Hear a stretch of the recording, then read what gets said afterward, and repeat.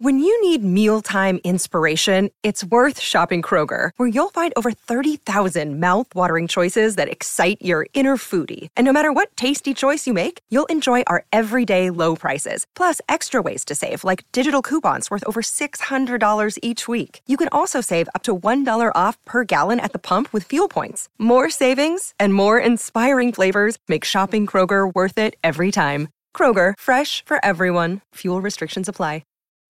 Live from the 6th and Peabody Studio and across the Outkick Network, this is Outkick 360 with Jonathan Hutton, Chad Withrow, and Paul Kuharsky. Glad you're with us. Friday edition, Masters Friday. We've got Major League Baseball, plus plenty of NFL and college football headlines over the final hour. Outkick 360 from 6th and Peabody with Yeehaw Beer and Old Smoky Moonshine. Every Friday at this time, we get the latest on some of the SEC rumblings, but, of course, with Tennessee as well, with a man who, for all we know, is fresh off an interview with Mike Honcho. Brent Hubbs of VolQuest.com joins us. Brent, hope you're doing well. Phil Fulmer told me to tell you hello. You and I were on the phone, and he walked in and thought that I was on the phone with Paul and Chad. At the time, and I was like, no, it was actually Hubbs. He goes, oh, tell Brent I said hello. So there you go. Phil Fulmer says hello, Brent. How are you? I'm doing well. Hope you guys are well. Fantastic. Give us all of the discussion right now across the SEC is about the spring games. There's some quarterback battles going on. There's certainly no quarterback controversy in Knoxville, and there's no spring game either for that matter. What is the buzz like? Because and it may have been the day when Austin was on with us. I said, man, it sucks that the spring game's not happening this year because this would have been an anticipated spring game for Tennessee, knowing that everyone is coming back. There's momentum, things to build on from last year. That would have been a well-attended event. What's the buzz been like without knowing that that's happening? Well, the issue that they've got this weekend is just the weather. It's trying to get somebody to come out and tailgate for a scrimmage that they're going to show on a screen, and you're talking about probably 44 degrees at the time the scrimmage starts. And even if you were inside the stadium, that's going to be a cold day, and it's just unfortunate that the weather's what it is. It's going to affect Tennessee's baseball attendance this weekend. Tonight it's drizzling in Knoxville right now. They'll get the game in, but you're going to have wind chills in the low 40s, upper 30s tonight for baseball, and it'll be cold tomorrow. So the weather is doing no favors. The buzz around this team in general is good, and obviously it's a big recruiting weekend. But, yeah, they would have had a much better crowd and a much better situation if they could have had it in the stadium, and it was going to be 78 degrees. But the stadium's closed, and Mother Nature's decided we're in the middle of, I don't know if this is dogwood, blackberry, plum, mandarin, orange, grapefruit, whatever winter this is. It's daggum cold in Knoxville right now. I can promise you that. Well, Hutton made the Mike Honcho Talladega Nights Tony Vitello reference, so I'll go ahead and ask the question. What has the impact been from your vantage point, Brent, in terms of traffic, interest, people reading, people watching your site in regards to Tennessee baseball with this team that right now is the number one team in America, and I don't know that it's that close when you look at the rest of the country, the way this team is played. Well, yeah, we've been covering Tony Vitello's team pretty hard for the last 3 years or so, 4 years, and certainly last year covered it even more extensively as they made their run and made a decision to cover them out of the gate in every game this year. And fans love a winner. This team's a group of winners. Fans love personality. This group has great personalities. And Tennessee fans like a group of guys who aren't going to back down to any challenge and aren't going to be afraid to say what they feel and carry it out that way. So there's a great love affair for this team, even with the casual Tennessee fans. It's making for a great spring. It's going to make for a great rest of the spring and summer to cover that gap that used to be deemed the dead period or the quiet period or the dark period or whatever the case may be. There's going to be nothing about it because this baseball team is full of fireworks, and they're going to be full of fireworks for the next 7 weeks in the regular season and then on into postseason play. He'd make a great college football coach, wouldn't he? Just how open and honest he is with everything. Yeah, I mean, he is Steve Spurrier a little bit of Lane Kiffin, just kind of all rolled into then his own personality. The thing that Tony's done a great job of that he probably doesn't get enough credit for, because everybody talks about, his swagger and he'll say whatever he wants to say. And some people talk about his look and all of those things. But the thing that Tony's done a great job of since he's been here is he has the ability to touch everyone at every level of fandom. You got little kids running bases after games. They let them on the field to run the bases. He's out there with them. He goes out to the outfield porch after a game or pregame to see the high-level donors there. He's the same guy who got kicked out of a game a few years ago and sold lemonade outside the stadium. I mean, he touches all level of fans. He's not a guy who just deals with high-level donors. He's not a guy who just deals with the kids for the pictures and the publicity. Everybody who's a fan of Tennessee baseball feels like they know Tony Vitello in some way, and that's a credit to his personality, and the result of that is a love affair with this team in a sport that we've not seen. Rod Delmonico had good baseball teams. They went to the College World Series. Fans liked individual players on those teams. There was not this kind of love affair with the program the way Tony Vitello has created it year in and year out here. Do you buy that the stickers just fell off the bats in batting practice and they went forward with the bats from the previous games that were approved, and that it was just a big miscommunication mishap? Or do you think that what Tim Corbin obviously is speculating about with the league, that he basically admitted to, that the rest of the league believes Tennessee's using some sort of juiced or doctored bats? Well, considering that bat's in play, I don't think there's any issue to suggest that there's anything wrong with the bat. I've got to lean to the sticker coming off. I know it was not used the rest of the series in Vanderbilt. I think he hit the baseball okay without the bat. Bat was back in play midweek, and bat should be in play tonight in the weekend against Missouri. So there was one bat last weekend that was deemed illegal when it went through when the bats went through inspection, and that was the Vanderbilt bat. There was not a Tennessee bat deemed illegal when it went through inspection. I guess the sticker fell off. I'm not sure. We need to find a better way to get stickers on there if that's what the protocol is going to be, is the sticker thing. But the bat's back in play. So to me, that deems that they've found nothing worse or nothing of any significance with the bat or any kind of issue there. Brent Hubbs with VolQuest.com, our guest. Heupel and his staff, maybe more importantly his staff, his assistant positional coaches, they know this roster now a year later for spring practice number 2 and going into the scrimmage. Where are their biggest question marks? They've got a lot going for them. Where are their biggest question marks right now, Brent? Left tackle on the offensive line, a third tight end, a consistent outside threat opposite Cedric Tillman at wide receiver, a physical short yardage running back, another rush end, another defensive end caliber guy, a little more depth on the defensive interior, more depth at linebacker, and certainly better play at the cornerback position where everybody is out injured right now. So what's that, 8 positions and 7 questions? That's kind of where this team is right now. That doesn't mean they're a bad team. That they've just got some concerns and some things that they're going to have to continue to manage through and stay healthy, and then get some help in the transfer portal, I think, over the course of the next month. If you can get a Brew McCoy to transfer from USC, that answers your question at outside receiver opposite Cedric Tillman, to go along with some guys who are having solid springs. But that would help there. Get some health back at the tight end spot with a guy like Miles Campbell, who's out this spring, could help there. And then getting 3 corners back after spring could help there. But I think they'll be active in the portal for a defensive back or a corner to try to solidify that spot a little bit more.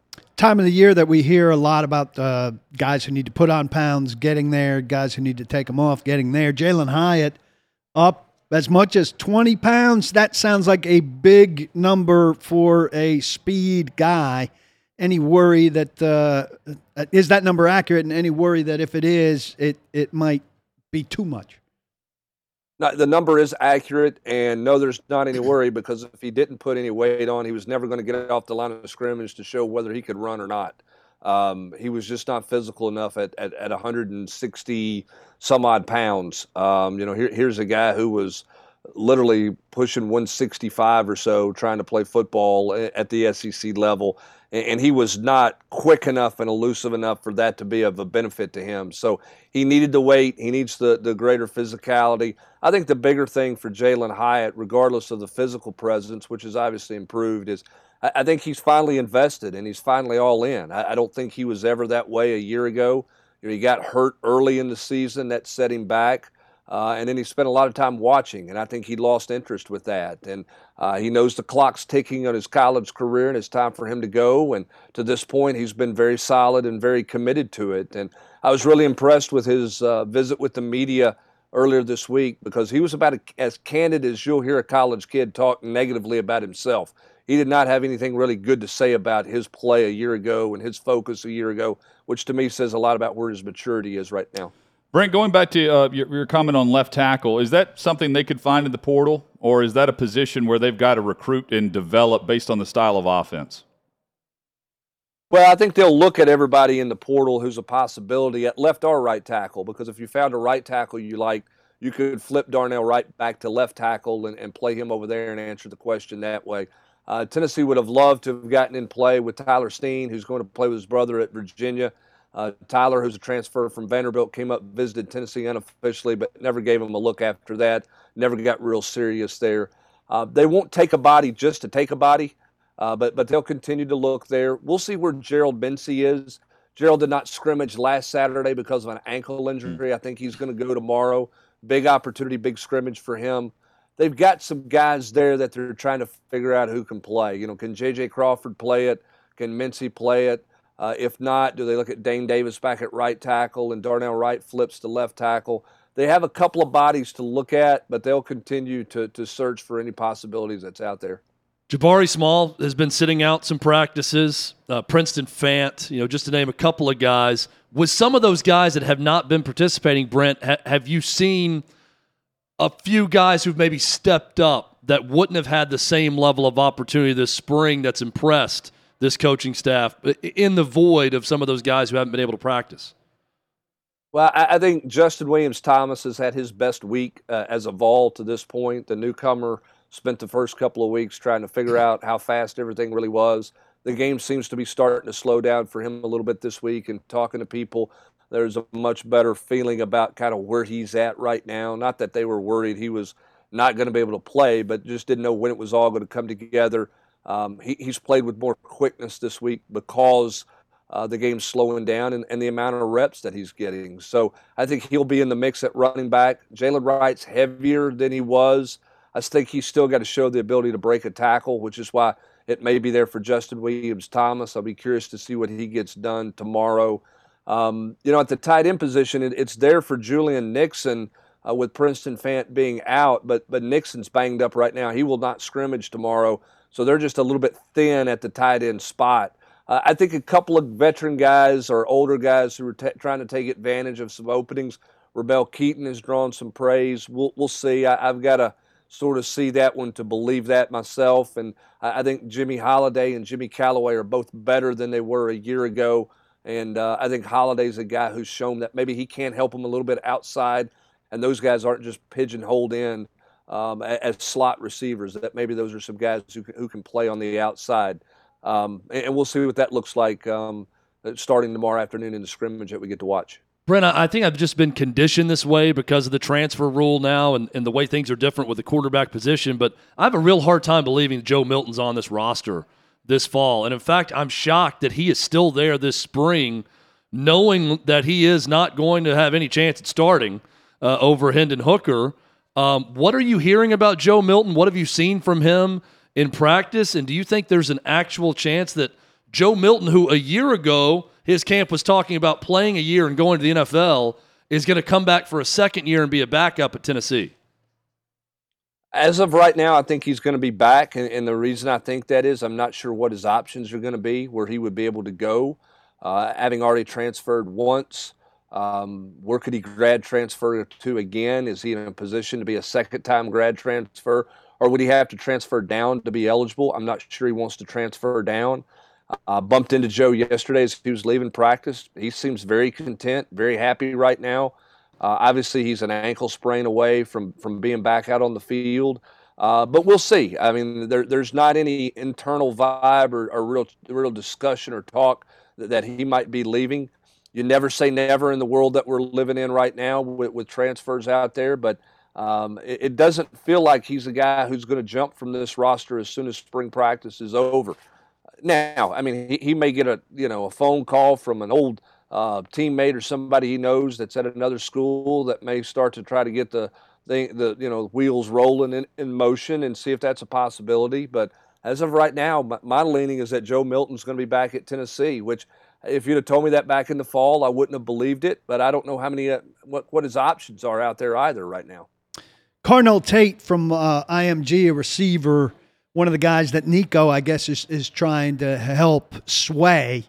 Tennessee, one of his final 5, I guess, with Ohio State, Notre Dame, Bama, Georgia. That's quite the competition there. How much of a chance you think Nico has to help pull him in the direction of Knoxville? Well, they're both in Knoxville right now, spending time together, and certainly there's a heavy recruiting pitch going on there. I still think Ohio State's the school to beat. He's originally from Illinois. He's been to Ohio State more than anywhere else. Seems like he's got the most comfort level there. He does like Nico a lot. He likes Tennessee. Liked them better when Cody Burns was the position coach before he went to the NFL. So he's just getting to know Kelsey Pope. But Tennessee's got 2 big-time receivers in this weekend. Carnell Tate being one, Kyler Casper from Arizona being the other. I think Casper is maybe more gettable in terms of to start the weekend for Tennessee. A little less competition from some other schools, and I think he and Nico have a good relationship as well. But we'll see where this thing plays out when it's all said and done. But I just think a lot of people feel like Ohio State ultimately is going to be the team to beat for Carnell Tate. But I can tell you, wide receivers around the country, not just those 2, but others around the country are paying attention to Tennessee right now because of Nico. And the fact that he's in the fold for Tennessee is giving Tennessee some recruiting juice at all positions, but particularly the wide receiver position. Quick basketball question for you. There's some flexibility now with the roster with some guys headed out. In fact, you had Rick Barnes. I've never seen or heard of this before, but he basically announced a transfer and where the guy was transferring to be with his assistant coach before the player announced it during his press availability, just showing how honest he is. Who is Tennessee involved with in the transfer portal right now, Brent? I know that number is small, and I know one of those guys that was in the SEC a year ago is planning on being on campus this weekend. So what can you tell us about possible subtractions and additions to this Tennessee basketball roster? Well, I mean, they're looking at everybody out there and trying to go through as many of those guys as they can go through. And, they'll be selective. They certainly want a guy who is can put the ball in the basket from the perimeter and not just a stand-still shooter. They want a guy who can score, okay, late in the shot clock, could go get a bucket for you. They don't really have that on this team.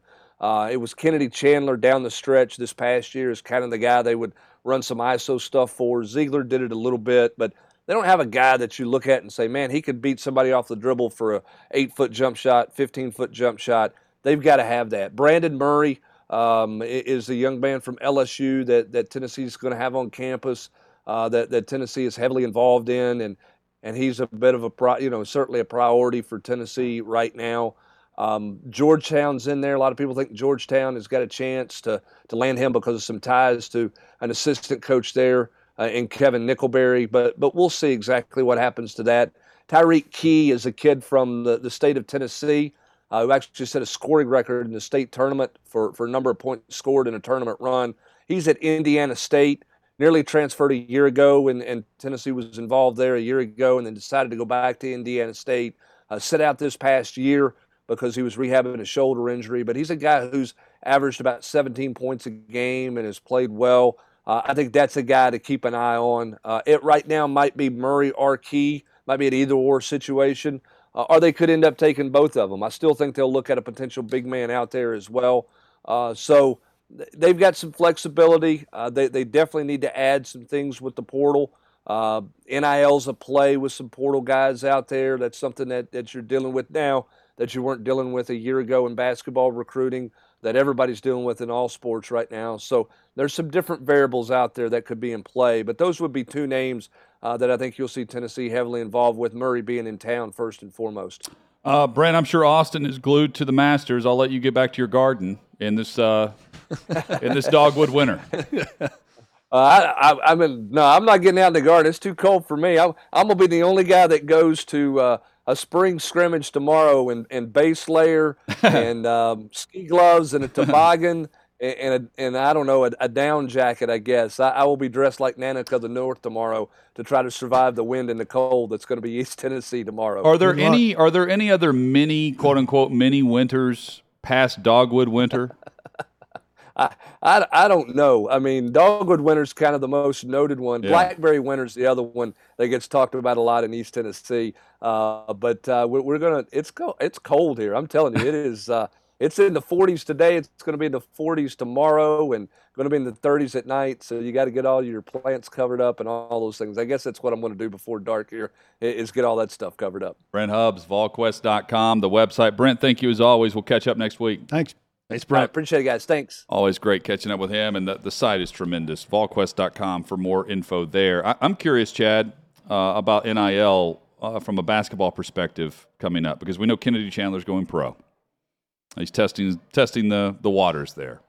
But he hired an agent, so he's going. Playing off of what I was asking Brandon Wright earlier this week, a question about Tennessee compared to others when we come back. Plus, there are some quarterback battles that I think maybe don't hinge on tomorrow's performance, but tomorrow's performances in college football can actually give someone a leg up. And I think there's 4 in particular that I'm paying attention to based on the reporting that will come out on Sunday in regards to performances, and I think are legit competitions at some top college programs. That's next on Outkick 360. What's up, everyone? It's Nick Wright, and I got something exciting to talk to you about today.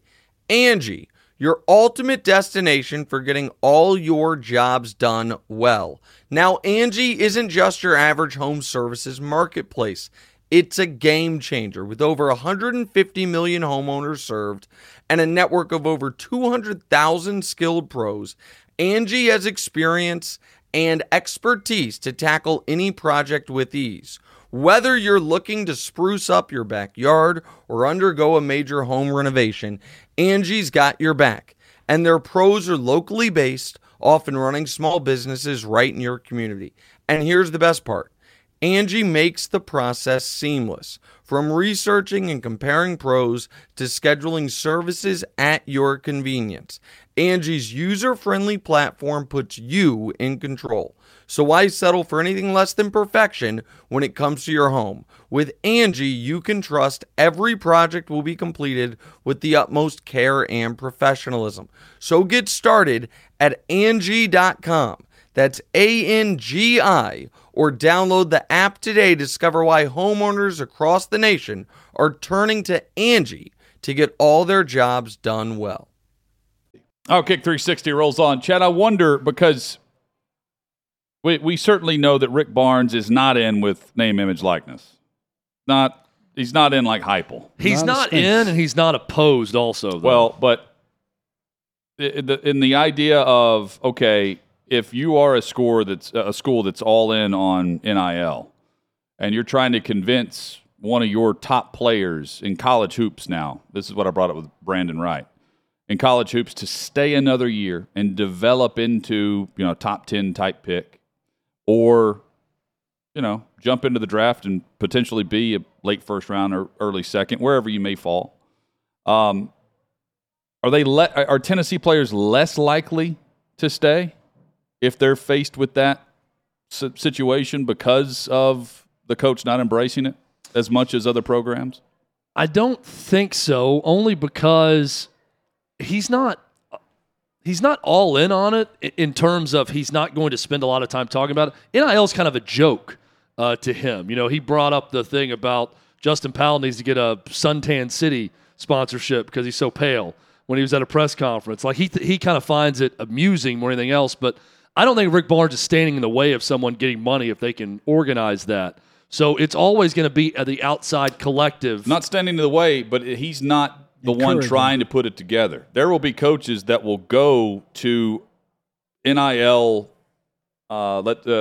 distribution and try to put something together to keep a player an extra year. He's not going to sell a kid on stay because you can make as much here as you can make as a second-round pick. Is he picking up the phone and saying, we need to keep this guy? Hey, so-and-so. I don't think that there will be other coaches that do that. Of course. And look, there's going to be coaches, they could raid his roster. Right. They could do that too. Yeah, I mean, that's that could anywhere. happen. And that could happen, yes. I don't think Rick Barnes would be the one doing that. I think an assistant coach would be the one doing that. Sure. What do you think the program? I think if a player came to, if Kennedy Chandler's going to go pro no matter what. He's probably going to be a first-round pick, maybe a top 20 pick now. Mm-hmm. But if Kennedy Chandler went to an assistant coach or Rick Barnes and said, I just need to get something that makes sense to stay. I'm kind of leaning towards staying, but I'm also passing up a lot of money. I think that someone around Kennedy Chandler's camp would then go to an NIL collective and see to it that they got something. But that's player initiated. In a lot of places like Hutt saying it's going to be program initiated. Let me give you an example. Flip it. Just keep this in mind.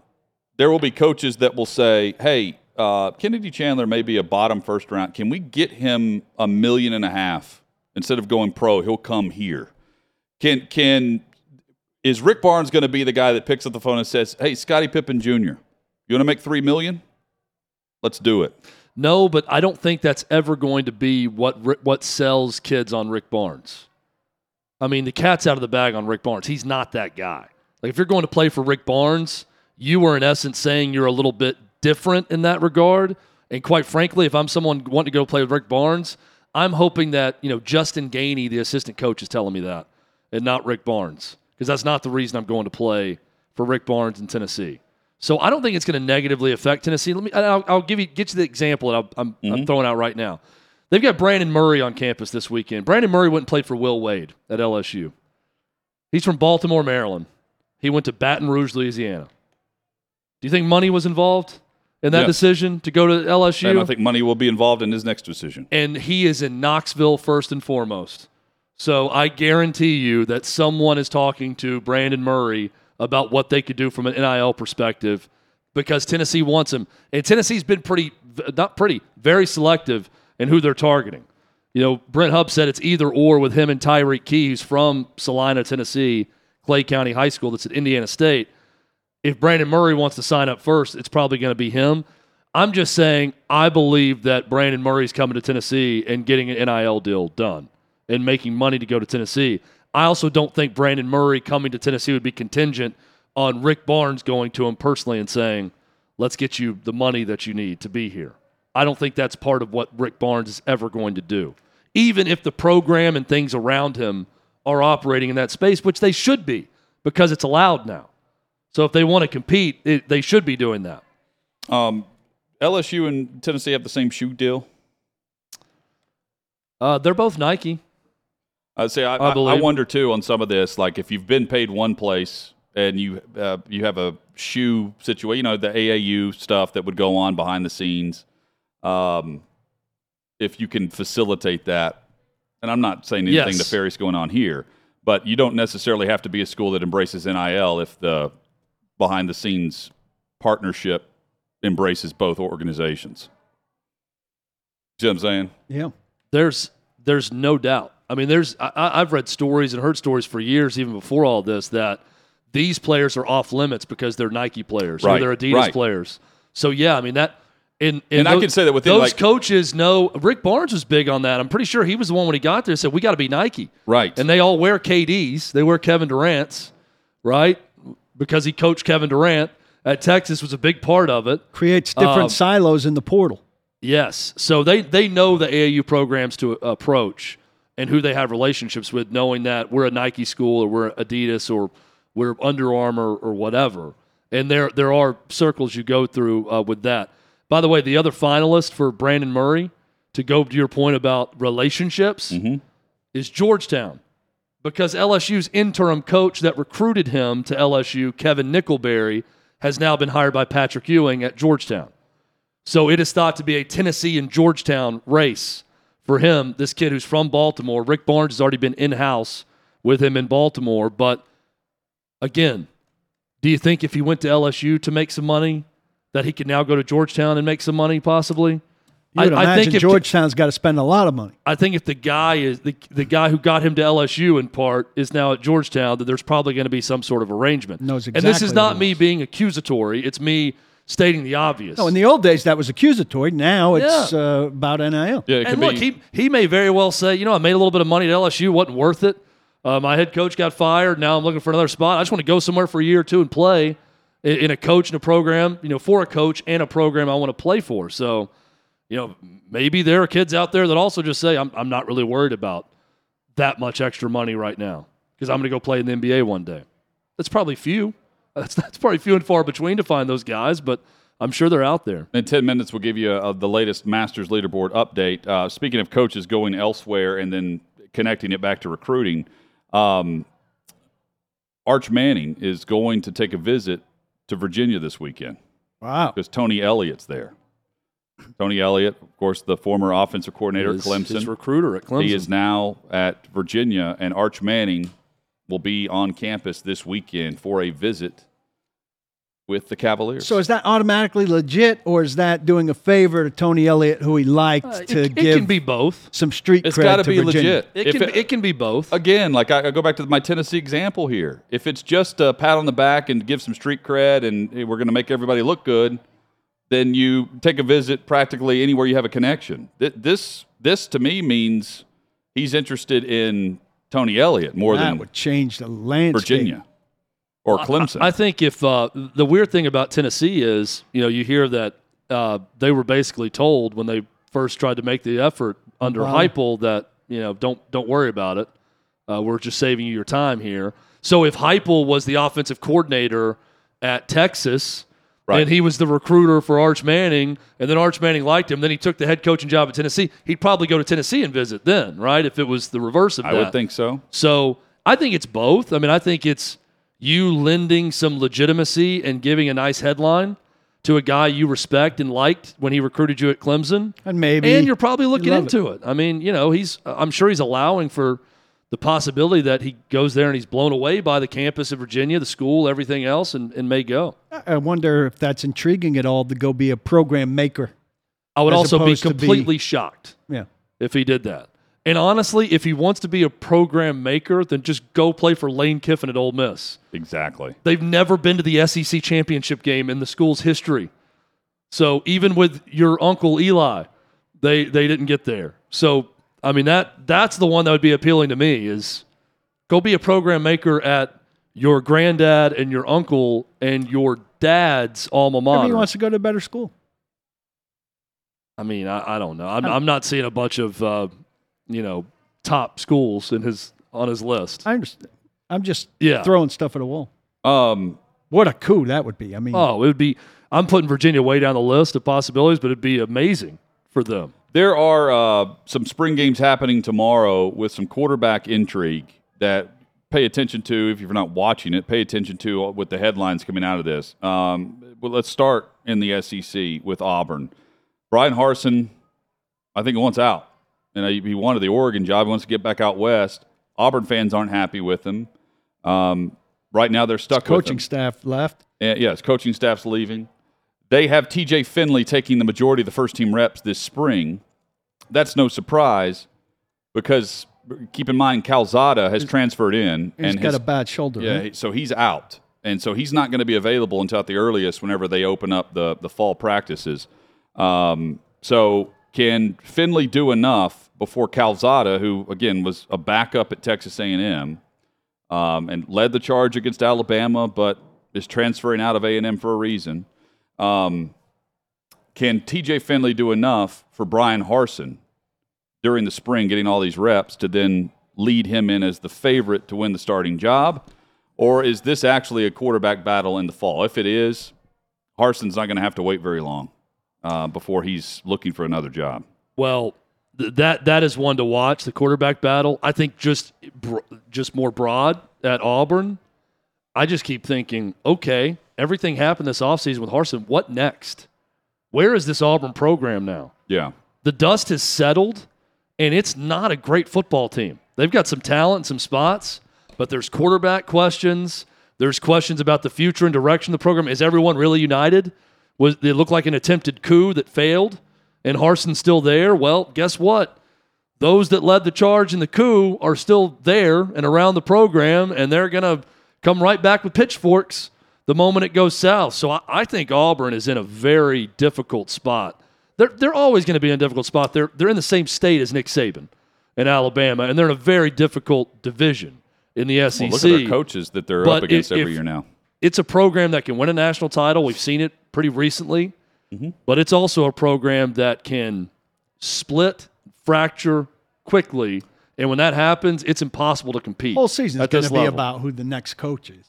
It will be if it starts to go south. But again, I don't know what next. That's what, okay. Harsin's the coach, great. What forward momentum do you have?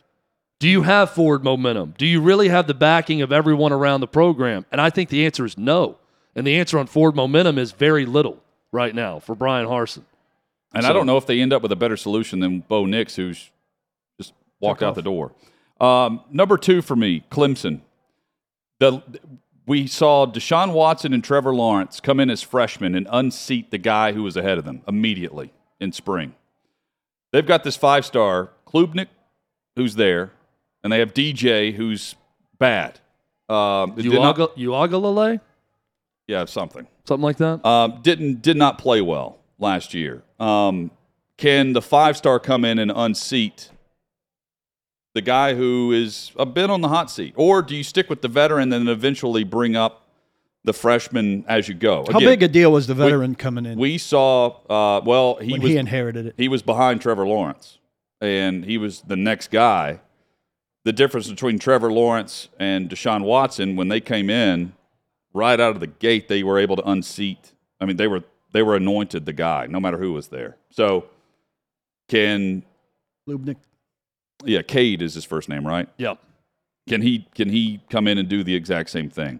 Number 3 for me. By the way, we just talked about Virginia on this. Yeah. Just a quick thing on the Clemson thing. The Tony Elliott factor there. Yep, sure. Yeah. How much of – it sounds weird to say because he was there for so long and did so many good things, but was he a problem a year ago when that offense went south? Now he's no longer there. He's the head coach of Virginia.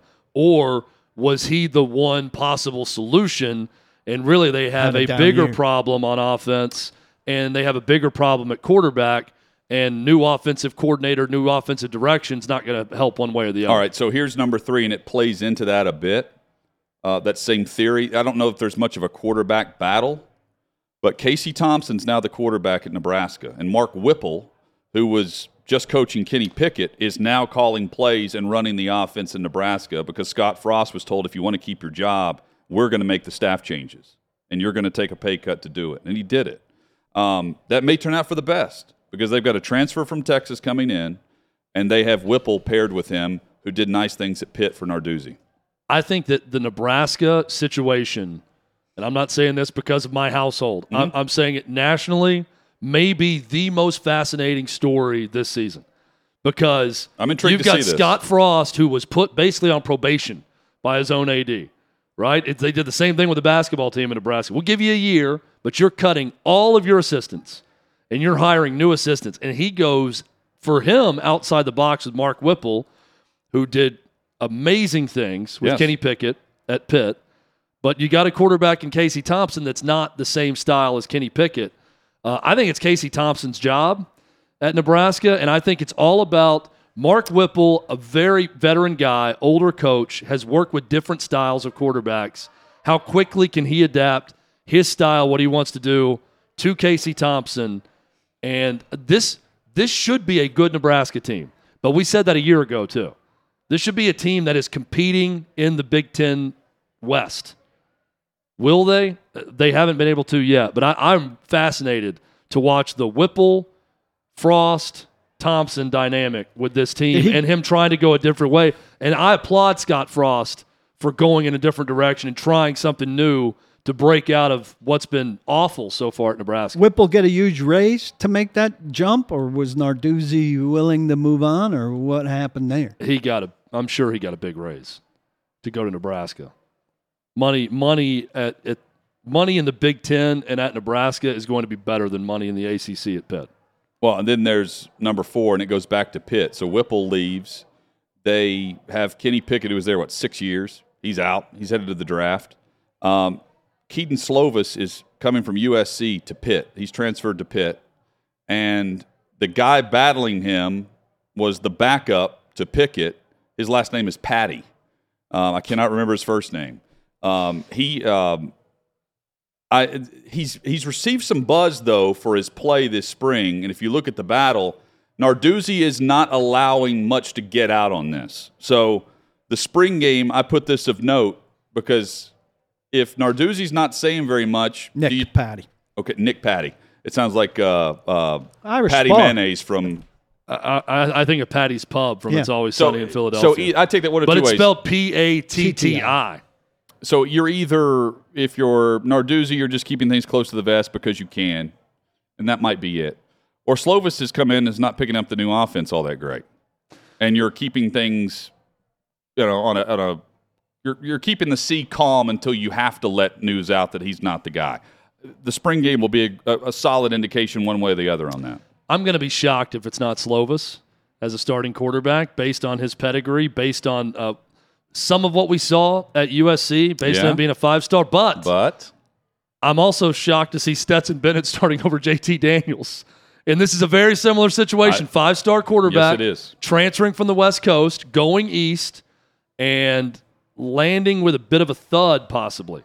I don't think we're going to see that from Slovis. I think Pitt, they're not going to be as good, but they're going to roll along to some extent with Slovis at quarterback, and I'd expect him to be the quarterback. But the moment I say that, I can bring up the example of JT Daniels, who we all anointed the quarterback at Georgia, and he was too in the beginning. Yep. And then you've got this former walk-on guy that takes his job and runs with it. So maybe Nick Patty's going to be the Stetson Bennett of Pitt.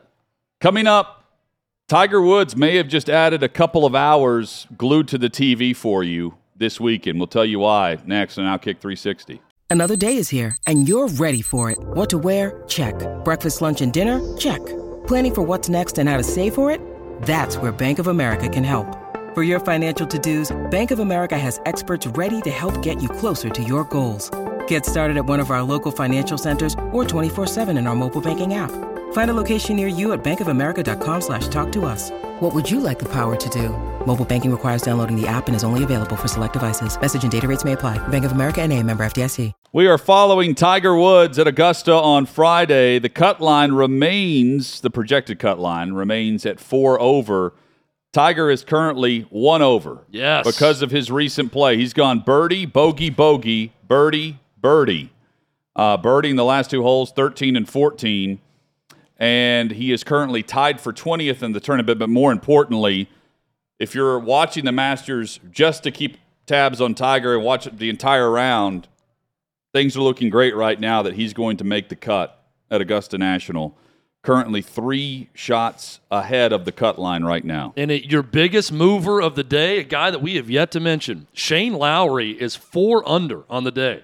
He is on the 17th. He's at 3 under par, 2 strokes off the lead from Scotty Scheffler. Very so strong, the yeah. Irishman now at 3 under, tied with Sanjay M., Charles Schwartzel, and Joaquin Niemann, all at 3 under par. So Shane Lowry still with 2 holes to play.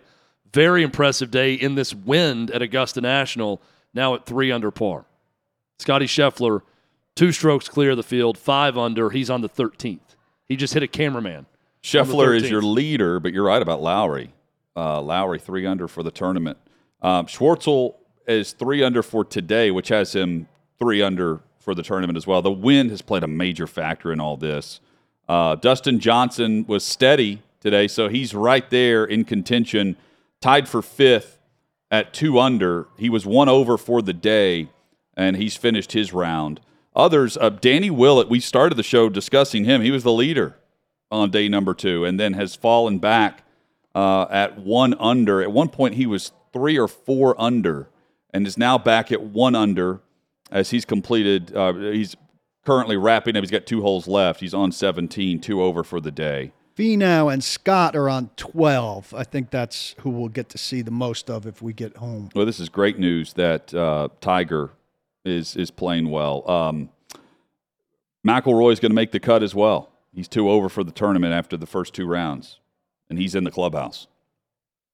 So some big storylines for the weekend. Justin Thomas, 2 under today, and that puts him at 2 over for the tournament. He was bad yesterday, but in tough conditions, the field came back to him a bit, and he's played now at 2 under with the majority. I think he's making his way through Amen Corner right now, so he's got the majority of the second 9 still ahead of him, with a chance to add to his overall good performance. If he can get back to even par potentially over the final stretch here, he's in contention for sure for a green jacket this weekend. I put Tiger in the group that I would describe as battling today. Yeah. Battling through it and hanging on for dear life. Doesn't look like he's had a bit of fun. No, but that's kind of his natural disposition, I feel. Now. But compared to yesterday, no, you're right. Yesterday, there was a little bit of lightness to him. There's no lightness to him today. No, you're right. Well, hey, a little lightness with this latest tee shot. He just hit a bomb off of 15. So enjoy Augusta National. Enjoy the Masters. We're going to recap all of the storylines, including Tiger, on Monday, NFL discussion, and much more. Have a great weekend. Hit us up on Twitter at Outkick360 in the meantime. Spend the weekend not blocking the box, but locking your lot.